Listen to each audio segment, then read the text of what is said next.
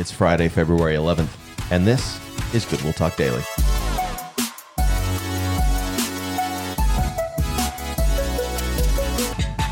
Well, welcome back to Good Will Talk Daily on this Friday. I really hope that you've had a wonderful week, and if you're listening in the morning, would you finish strong on Friday? If you are listening in the middle of the day, you're almost done. Keep pushing. If it is the end of the day, well done. You made it through another week. Let's get into the word together. 2 Timothy chapter 1, and we're doing verse 14, the first half of 14 today, but I'm going to go ahead and read the whole thing. If you have not been with us until this point, you're just jumping in today, this is a great place to jump in. Don't worry about going back.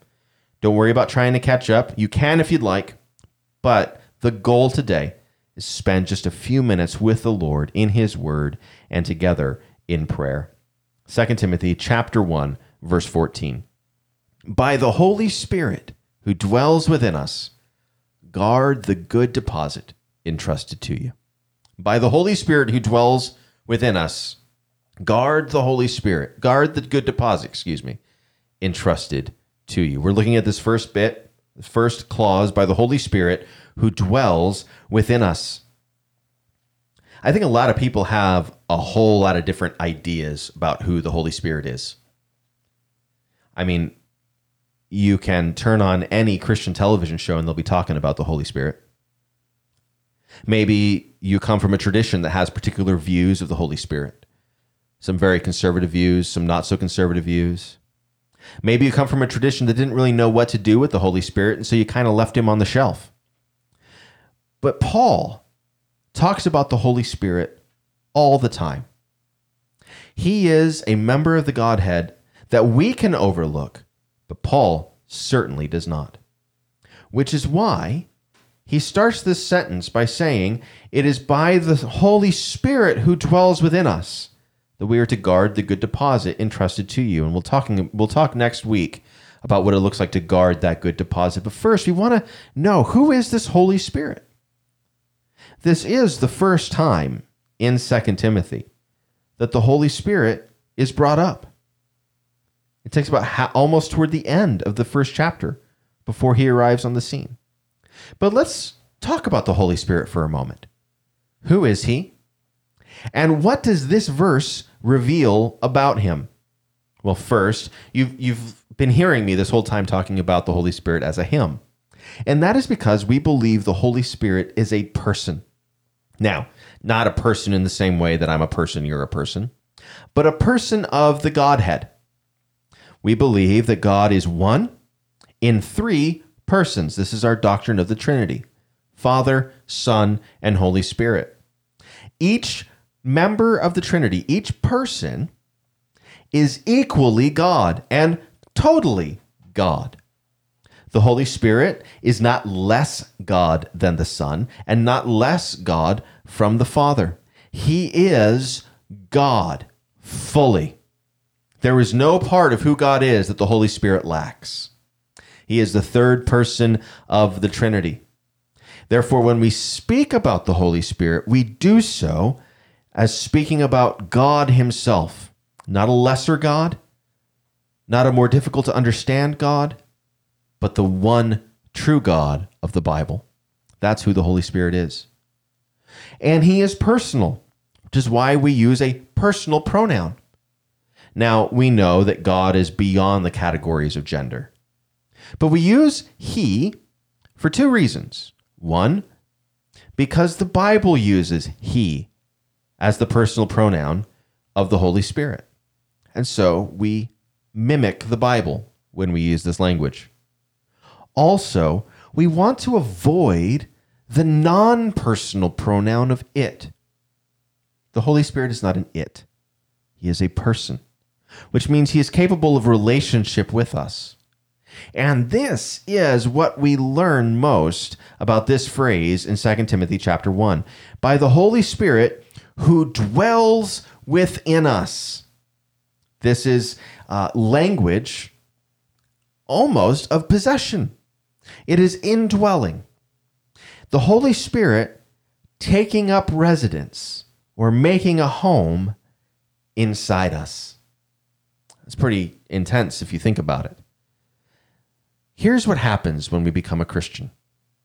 When you became a Christian, the Holy Spirit, God himself, took up residence within you. He did not subsume you. You're still you. He did not somehow absorb you. And you did not become God. But rather, the Holy Spirit indwells you. He lives inside you with all of his power and all of his might and all of his deity. And he does this at the moment of your salvation, which is why Paul can confidently say to Timothy that the Holy Spirit dwells within us. Because it does not matter if you feel him. It does not matter if you have a particular experience.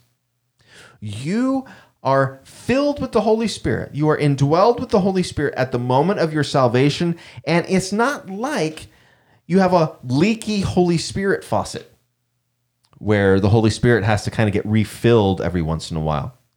No. The fullness of God, the Holy Spirit, indwells his children always. Always. You're never without him.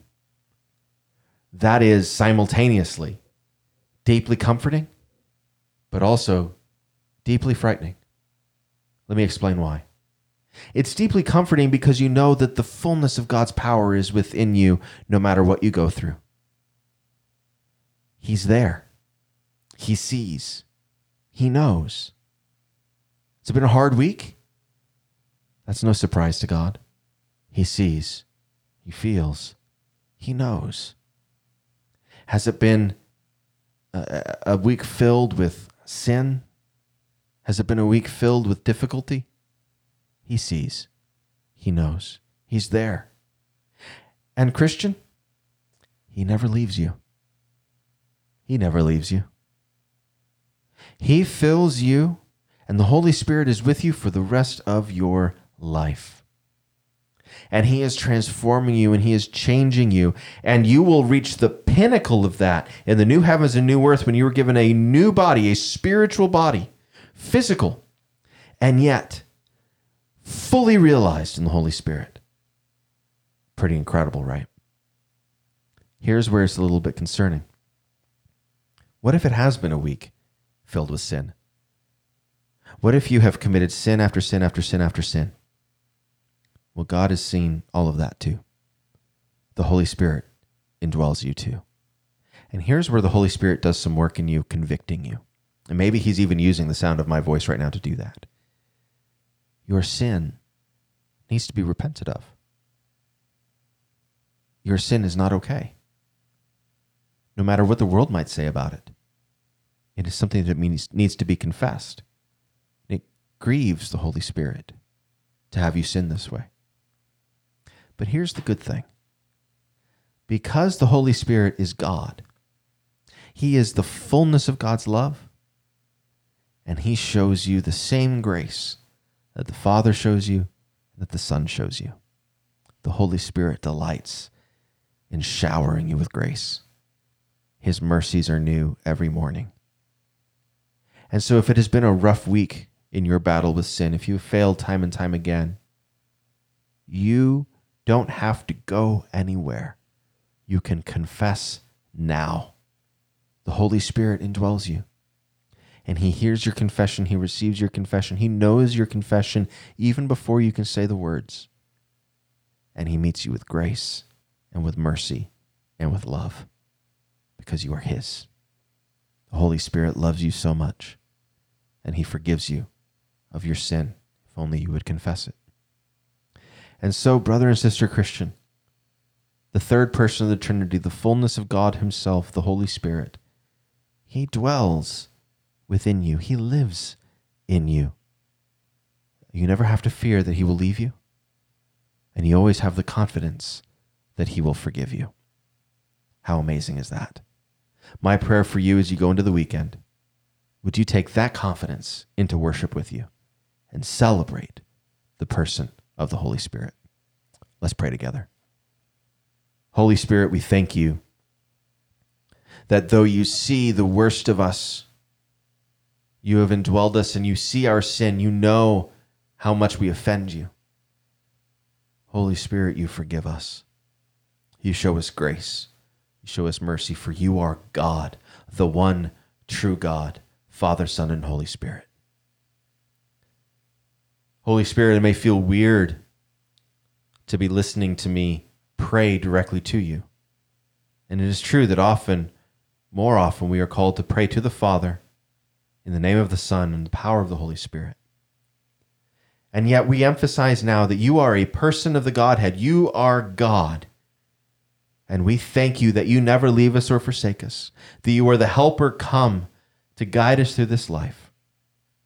Would we know your power in our lives? And would we always be comforted by your presence, we pray.